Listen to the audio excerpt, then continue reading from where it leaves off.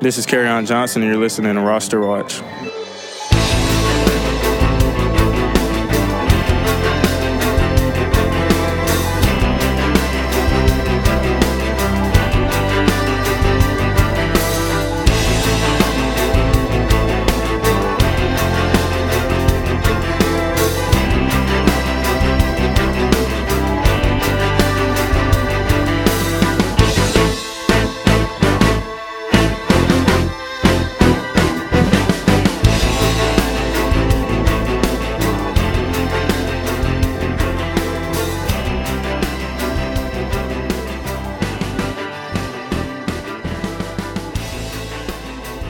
Ladies and gentlemen, Roster Watch Nation, welcome back to the Epic Roster Watch podcast, brought to you by rosterwatch.com. I am Alex Dunlap here with Byron Lambert. Happy to be back on the podcast today after a few weeks off. We've been doing a bunch behind the scenes over at Roster Watch, and if you're a pro member, you've seen everything that's been going up on your downloads page, from the offensive line rankings to the busts and monsters distribution tools to the updated cheat sheets. We're now to our 16th update of the PPR cheat sheet, now version 3.0 available at Roster Watch.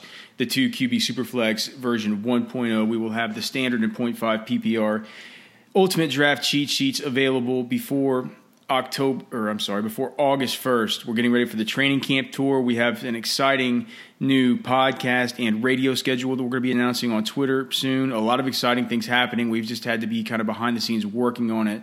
So with all that said, we're into training camps now, and it's time to step back on it. So expect the podcast to be back with the same frequency as before and the same offer as before.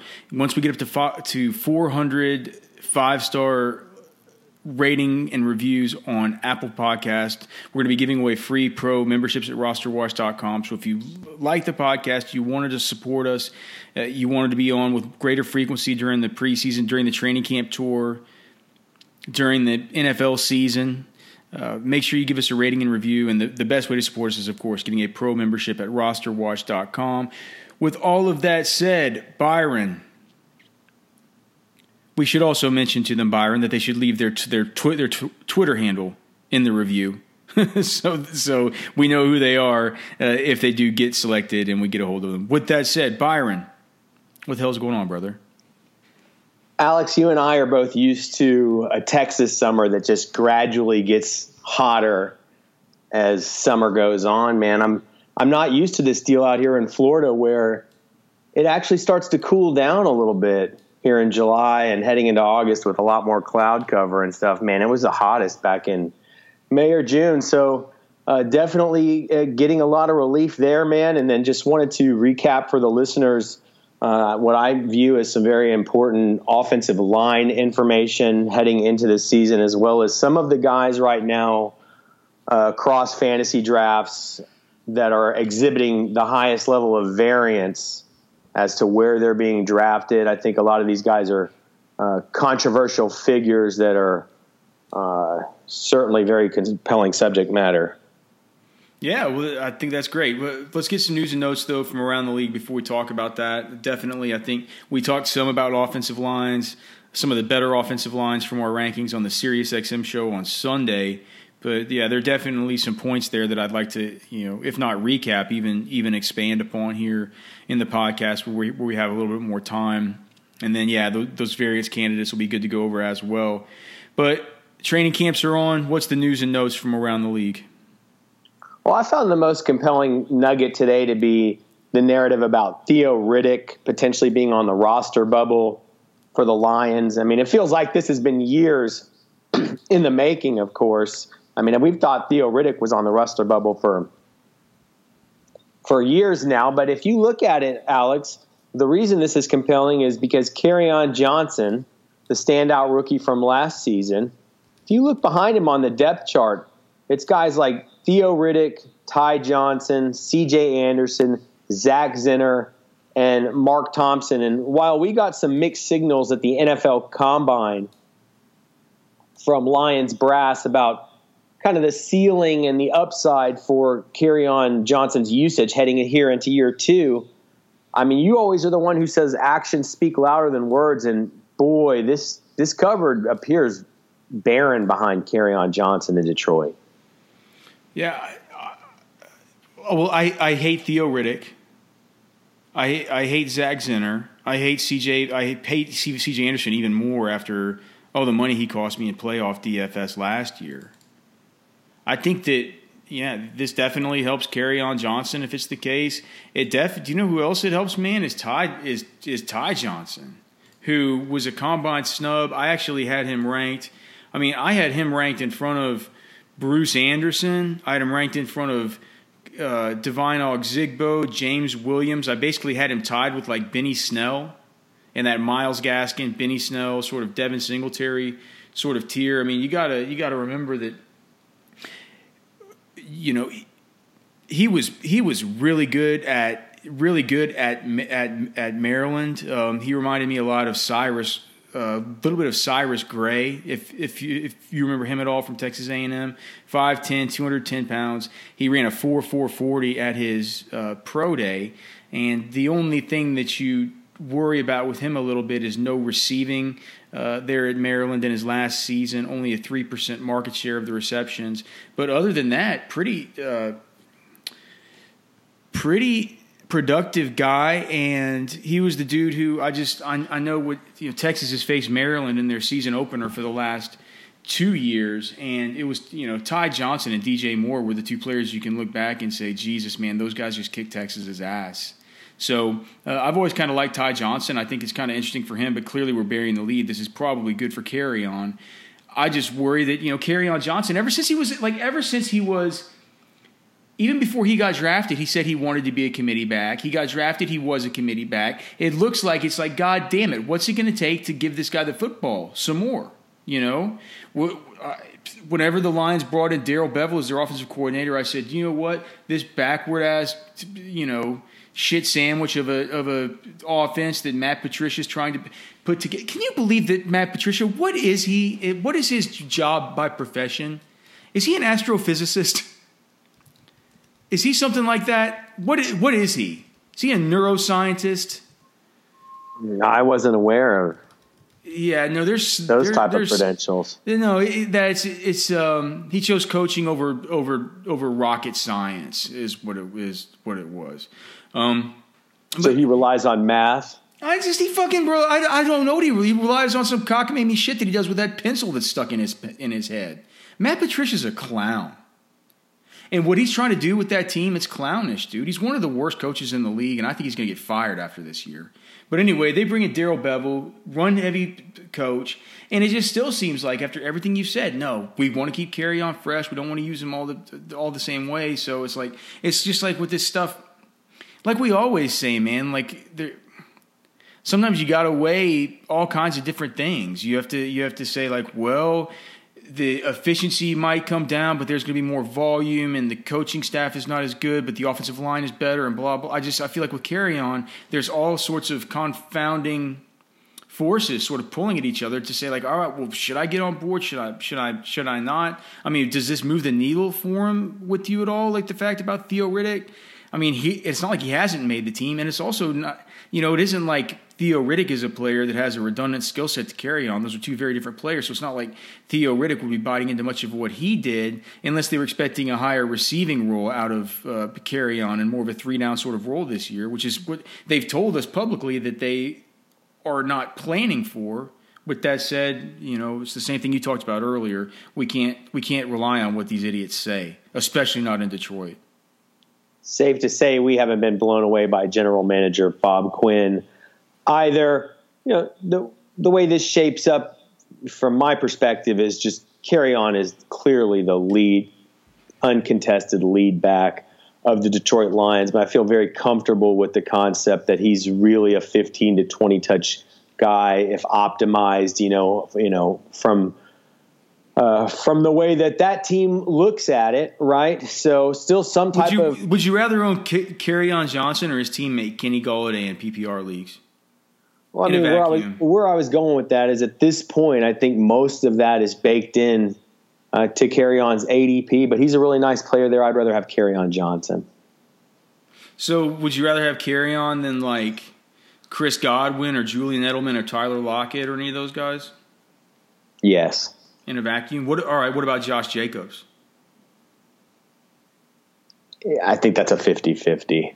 And that's a 50-50. And I believe when I took a poll of that on Twitter, probably just because of familiarity and some level of certainty, Kerryon Johnson actually prevailed in that poll. Let me see. I just want to look at where the PPR. Josh Jacobs is RB19. RB18. Kerryon is RB19. I'm going to move Kerryon up, and I'm going to make version 3.1 of the cheat sheet. That'll just be since I just did the whole redo of this, where I pulled in the rankings from ESPN and from Yahoo, which is always reshapes it big time, Byron, because you know that the order of those players in the draft room that people are drafting out of, that matters, right? So Absolutely. whenever I brought those guys in to the cheat sheet, and for people who don't know, what the cheat sheet is, it's not rankings. It's just what it is. It's a tool to help you leverage versus ADP and make the best decision at every possible turn while also guaranteeing you a balanced roster. It's really like the cheat sheet's sort of like a puzzle. At least putting it together is like a puzzle. But I think structurally, it really changed a lot from 2.6 to version 3.0. That's why I made it 3.0 instead of version 2.7 to kind of say it was something new. And with those structural changes, I think in 3.1, I'm just going to make this tweak to get Kerryon Johnson up. Of course, I'm going to run some tests, but that would give you the decision of Kerryon Johnson, Kenny Galladay, or Patrick Mahomes, and have him priced down to where you would be taking that player right around. What do you think of Kerryon Johnson at pick 3.07?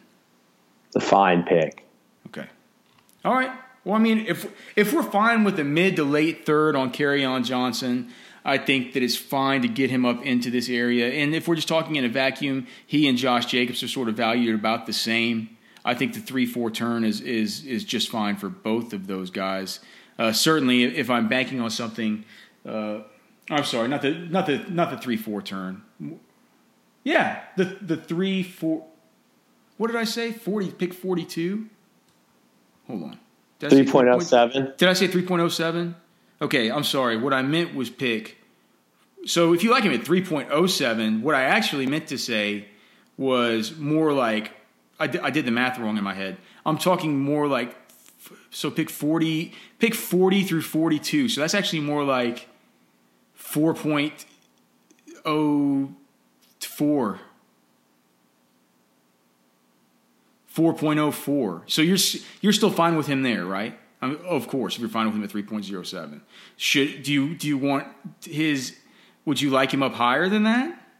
I mean, using the draft guide over at rosterwatch.com, I mean, you can see that Kerryon Johnson has a middle-of-the-road offensive line, which is more than sufficient for a runner of his skill set. And he's also a guy who grades out pretty well on the boom-bust tool, at least based on his production last year. So, I mean, here's the thing, if somebody Byron, told me that they were so hot for Kerryon Johnson that they liked him more than Devontae Freeman, Derrick Henry, Aaron Jones, or even Marlon Mack, I wouldn't fault them for that. Well, I'm glad that you brought those guys up because here's the thing. It's like it feels like there is a tier that Marlon Mack, Devontae Freeman, Derrick Henry, Aaron Jones. Aaron Jones could probably be higher, and I'm not necessarily putting him in that order, right?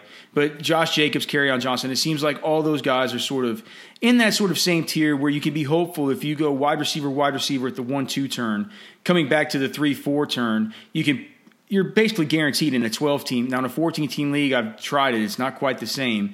But in a 12-team league, you're pretty much guaranteed to get two of those guys. It's usually Devontae Freeman and Derrick Henry or Josh Jacobs. Kerryon Johnson is normally gone.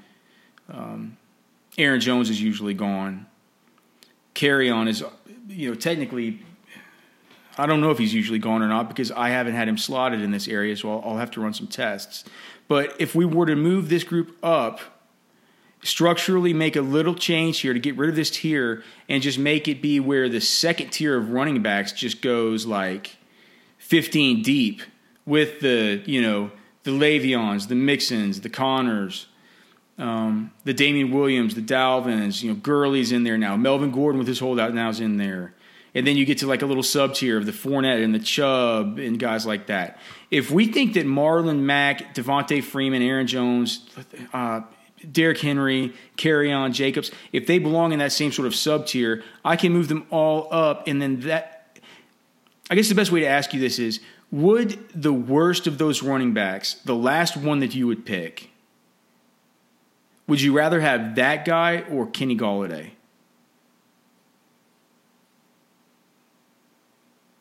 Very close call. It's a natural decision point. Well, all right, let me ask you this. I tend to lean towards one of the running back there. Right, tend to lean towards the running back All there. right. So let me ask you this. That's that same group. And again, no order, but just this group, okay? Because the order will be sorted out by ADP, and that's like the magic of the sheep. So, but all right. So Derrick Henry, Devontae Freeman, Marlon Mack, Aaron Jones, Josh Jacobs, Kerryon Johnson. The worst, the guy you like least out of those guys, or Stephon Diggs?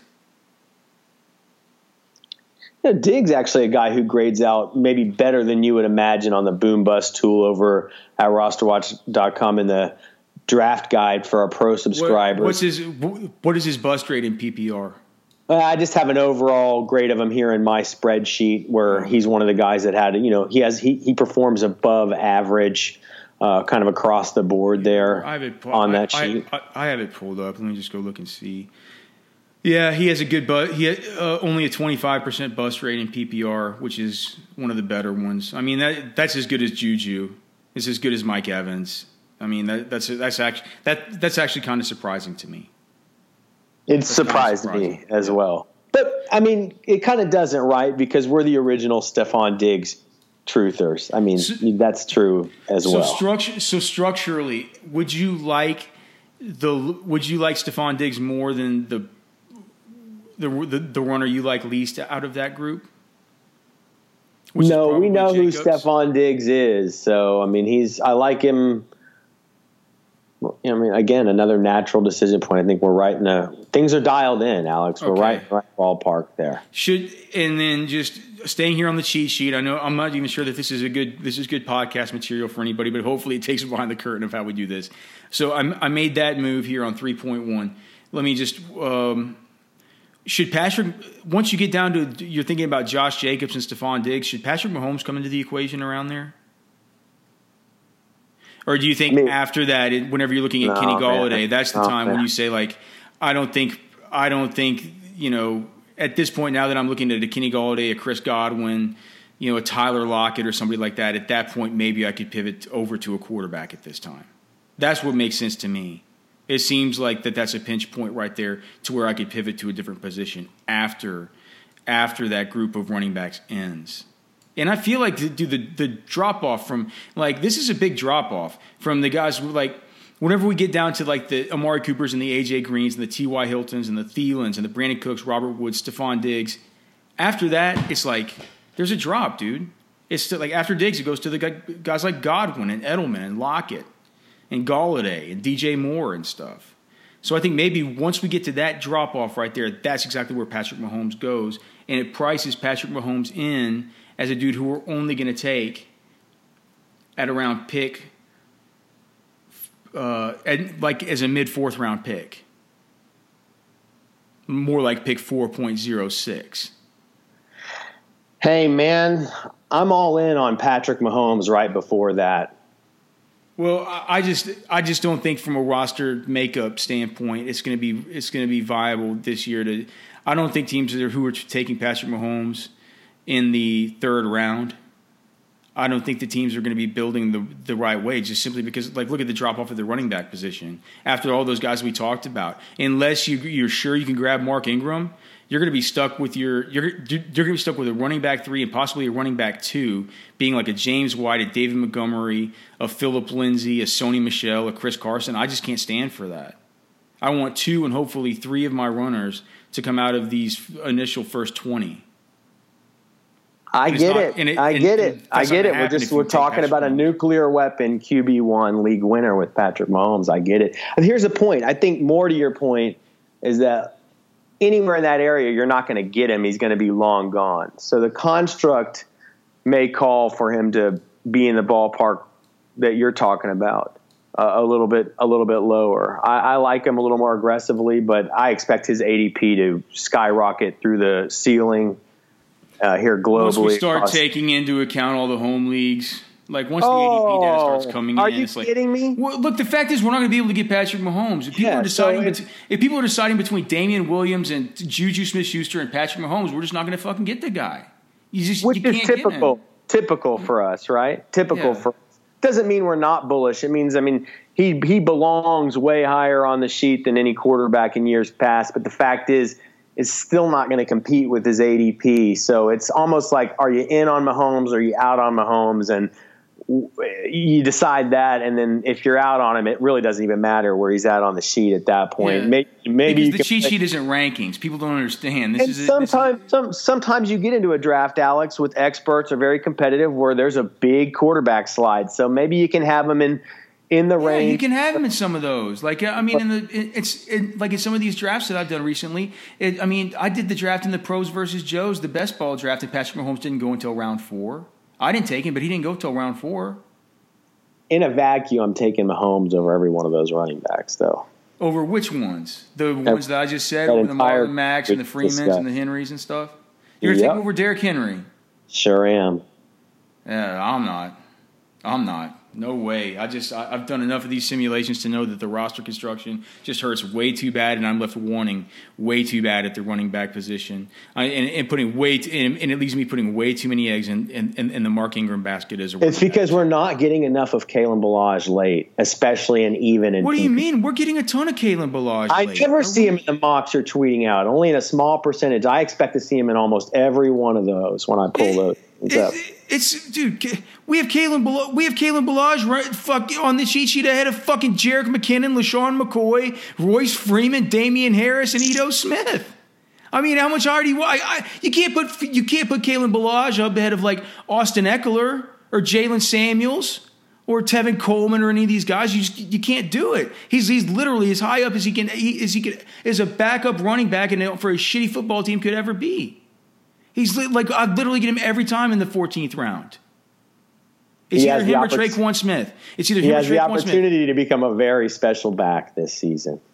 Yeah, well, I'm just saying, you saying that we're not getting enough Kalen Ballage is fucking cockamamie. We're getting a ton of Kalen Ballage, a ton of Jalen Samuels. It's just there are guys who just can't, I cannot move Kalen Ballage in front of the people who are currently ahead of him. It's just you can't do it. It's already weird the guys who he's in front of. Another thing we've done a lot of over the years that I kind of like to use as a quality control that's always interesting is one of my last quality. How weird is it to say that the reason I'm like you find yourself in running back purgatory if you do this and you say, well, that's because you're not getting Kalen Ballage. It's like you're still in running back fucking purgatory. Kalen Ballage doesn't simply answer the question like that. Not in my opinion. Yeah, well, problem solved. Kalen Ballage. Yeah, boy, you sound like a fucking trash man. What about your quality control? Oh, it's just another behind the curtain thing, man.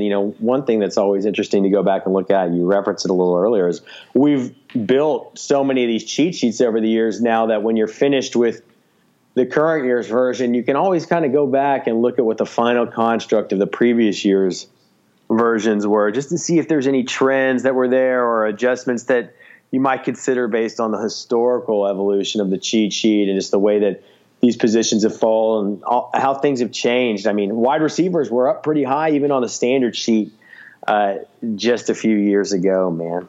But all pretty interesting. You want to get into some of these high variance ADP fantasy players, Alex, and some of these offensive line narratives we wanted to discuss? Yeah.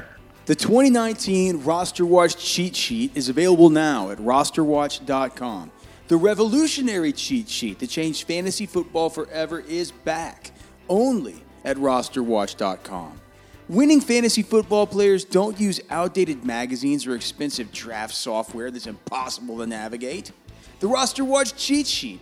All you have to do is follow the 3 simple rules. That's it, 3 rules. Guys, it couldn't be easier. The Roster Watch cheat sheet, an expert quality draft, is guaranteed. It's magical, it's mystical, it's mythical! The Roster Watch cheat sheet only at rosterwatch.com. All right, well, quickly, let's just hop into the offensive line really quickly. Look, there was a group of NFL teams at the end of last season that had a bad rap for poor offensive line performance.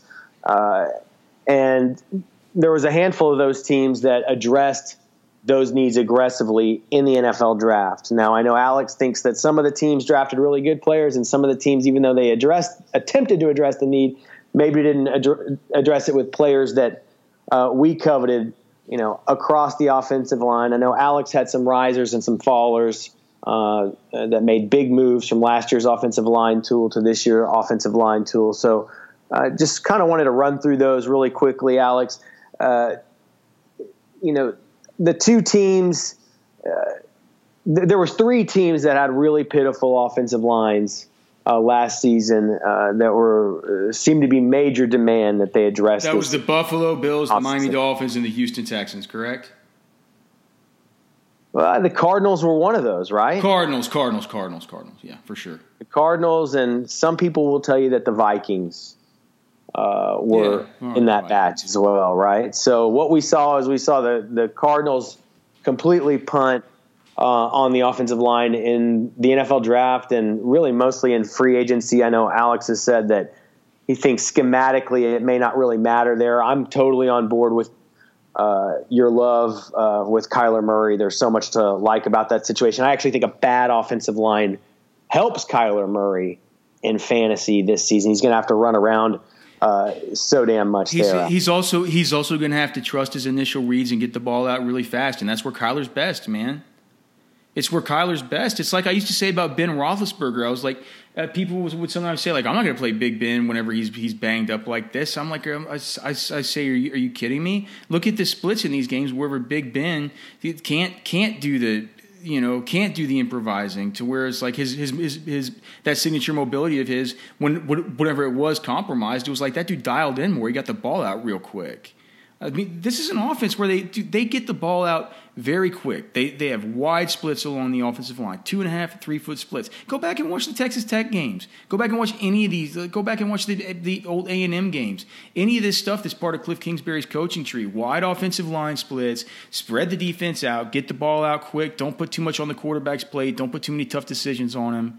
It's like I don't think it helps Kyler Murray. I don't think a bad offensive line, in theory, ever helps anybody. But I think it's largely mitigated, right? Just largely mitigated by the way that offense is constructed and the way it works. And to your point, not that I think it helps them, but it forces them to do what they're good at doing anyway, which is, let the quarterback be decisive, let him get the football out, keep this thing cranking, pick up these nice gains on first and second down, and let's move the football down the field. Let's run a whole bunch of plays. All right, the other teams that we brought this in with on this offensive line conversation. And with that said, let's just say Arizona Cardinals, they actually got worse on the offensive line. They moved from the number 28 projected offensive line last season coming into the year to the number 29 on our current projections up for pro subscribers at Roster Watch this season. Alex, I know the Houston Texans were one of the teams that addressed this need aggressively in the NFL draft, but with players that you didn't necessarily appreciate all that much in Titus Howard and Max Sharping. How much did the Houston Texans, one of the most pathetic and abysmal offensive lines in all of football last year, improve themselves heading into the 2019 season? Are you projecting Max Sharping to start? I mean, he wasn't one of our guys at the senior. I believe he was a Senior Bowler, and I had a deep list of impressive offensive linemen. I mean, again, that was one of the big stories of this NFL draft crop was just the quality of depth and talent across the offensive line available in this draft class from top to bottom. And, there was a lot of players that made a big impact or a big impression on me during the week of the Senior Bowl. And Sharping had a decent week, but he wasn't one of my top guys. Yeah, me either.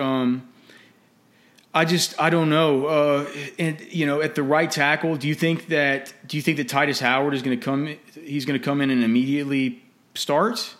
Because they do also have Seantrell Henderson. They brought in Matt Khalil too. They still don't know. So I just kind of have that as a mishmash of all those guys. I figured that all of them were probably I don't want to use our rating scale here, but all these guys are basically guys that at this point, at least in Khalil's career, and then those two players, I like Titus Howard long term. I think he's going to be really good long term. Maybe they're going to be happy that the Eagles jumped up and sniped them for Andre Dillard long term, because I think that Titus Howard maybe has the skill set to be dominant in the run game and maybe be a good pass protector as well, which could they certainly wouldn't mind having another Dwayne Brown around there, and maybe Titus Howard could eventually be that, but he's not going to be that as a rookie. I promise anybody listening to this, he's not. So we have to say that that's a sub-replacement level kind of grade on that. Julian Davenport at the left tackle, we told you guys last year after his Senior Bowl, like that guy is not going to be any good to start at the NFL level. They have, at the two offensive tackles, if they do bring up the young guys, it'll be Davenport and Howard, and those are two very, very developmental tackle prospects. And then inside, the best player on the offensive line is Nick Martin at center. I think out of those two guard spots, it's Fulton and Kelamente, both dudes who we have, both guys that we have, pretty bad scouting grades on. And I always go and I compare our grades to with, the grades that PFF does, the stuff that Sports Info Solutions has for the hurries allowed, stuff like that, pressures allowed. And both of those guys grade out absolutely miserably. We might have them ranked. We might have Zach Fulton ranked a little bit too high at a 3.9, just barely sub-replacement level. Like he could be very much sub-replacement level. So, it's the second worst offensive line right now in the NFL. With that being said, Deshaun Watson's operated behind a bad offensive line during his whole NFL career and has been, absolutely dynamic. So I'm not sure how much worry we really, concern we have. Like, how worried can you? How worried can you really be? It seems like he's managed to mitigate that just by being such a GOAT.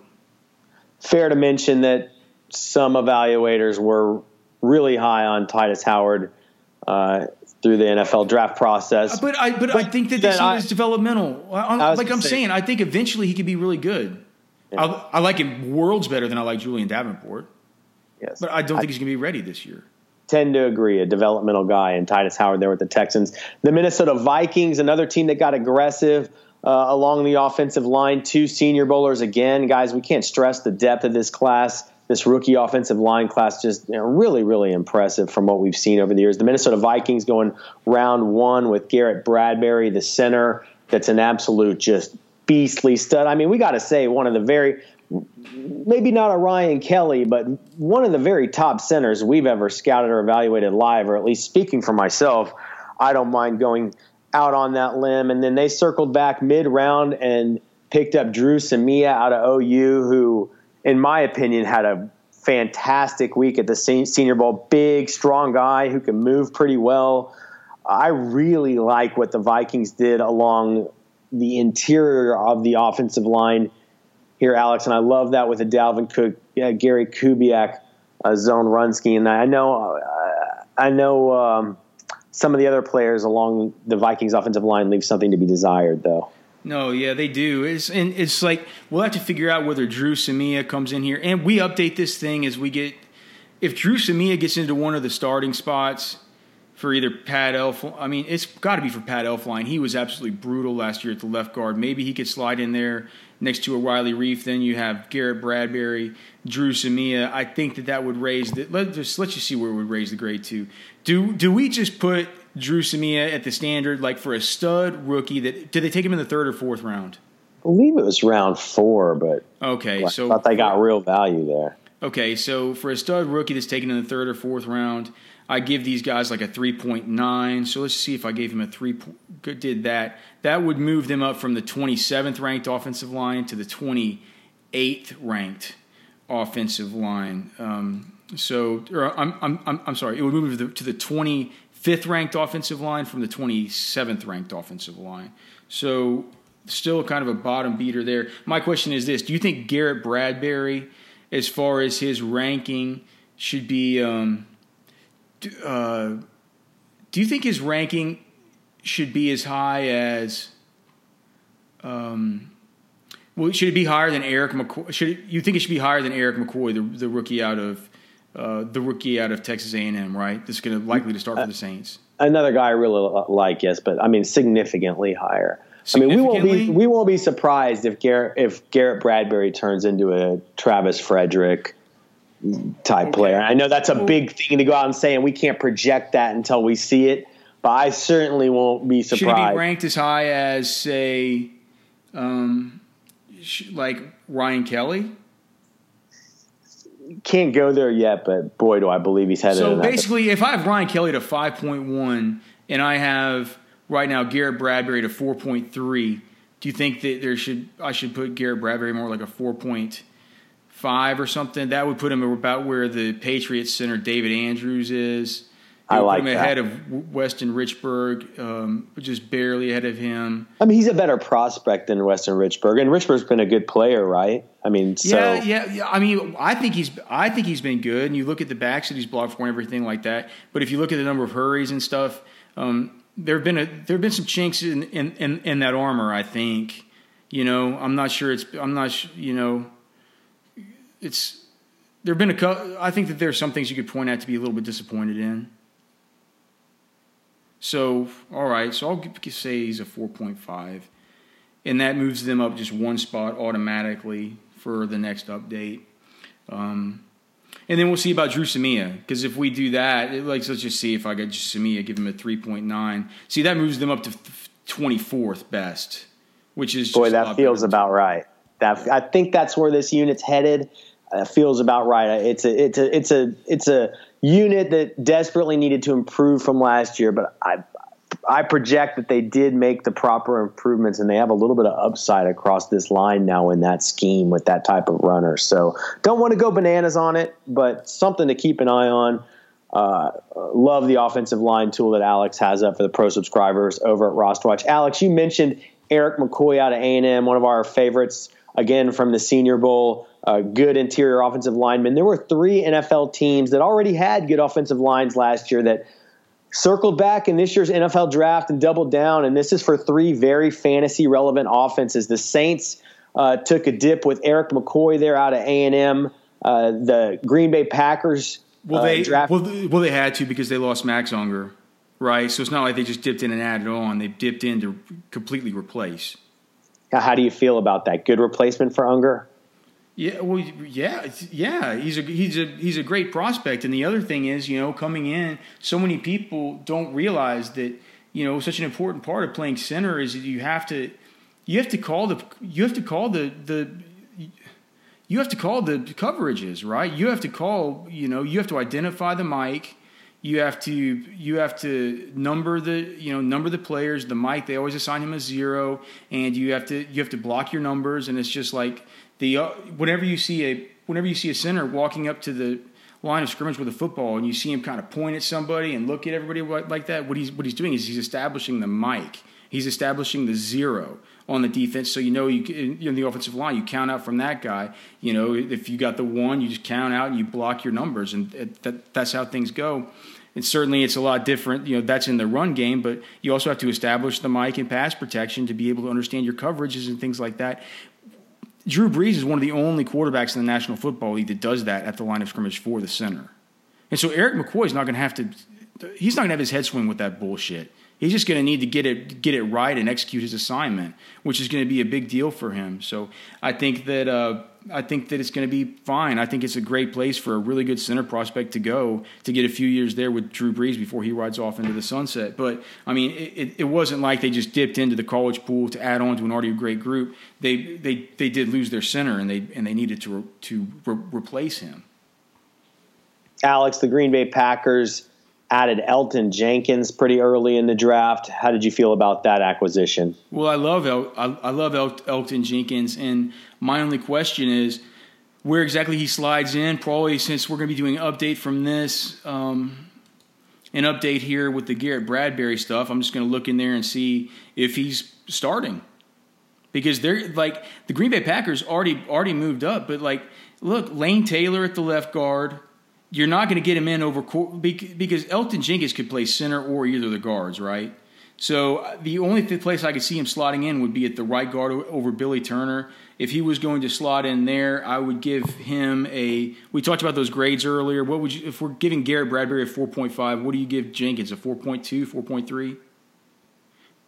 Just spitballing. Probably a 4.2.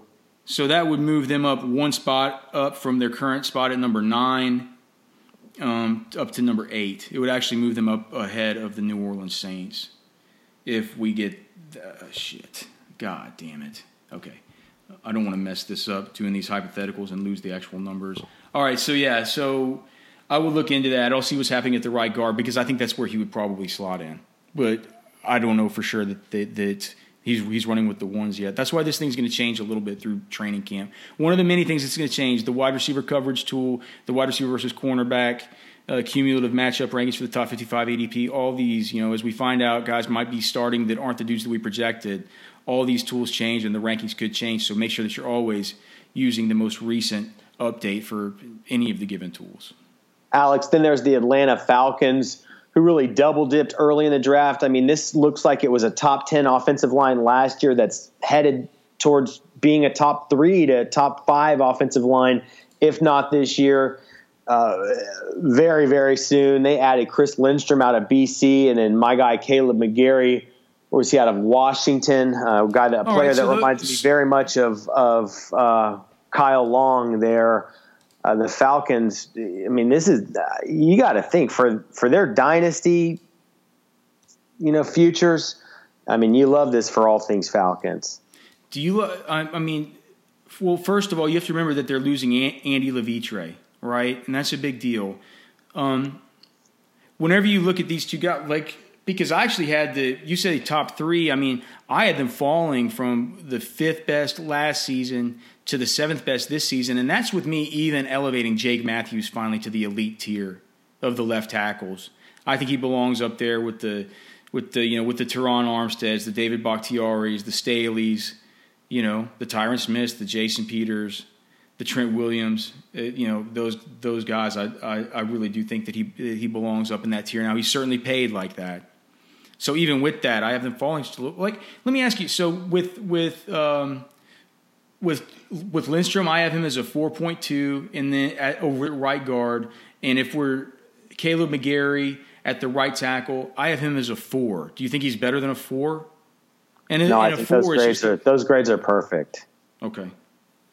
I mean, you have those exactly right. That's exactly the grades that I would give both of those players. So, look, other teams improved as well. And here's the thing. I think the conservative estimate is that the Falcons have a top 5 to 10 offensive line in the league, which is exactly where you have them. And what I'm telling our subscribers and our listeners is that, look, at Roster Watch, we're always ahead of the curve. And this Falcons offensive line unit is headed towards top 3 to 5 territory, if not this year, in the coming year. So it's good news for all the skill players this season, especially for a quarterback like Matt Ryan, who is, his mobility is maybe diminishing a little bit. So look, we like, when we're splitting the hairs, we like the good fantasy players on the good teams that have the good offensive lines. A few more here, Alex.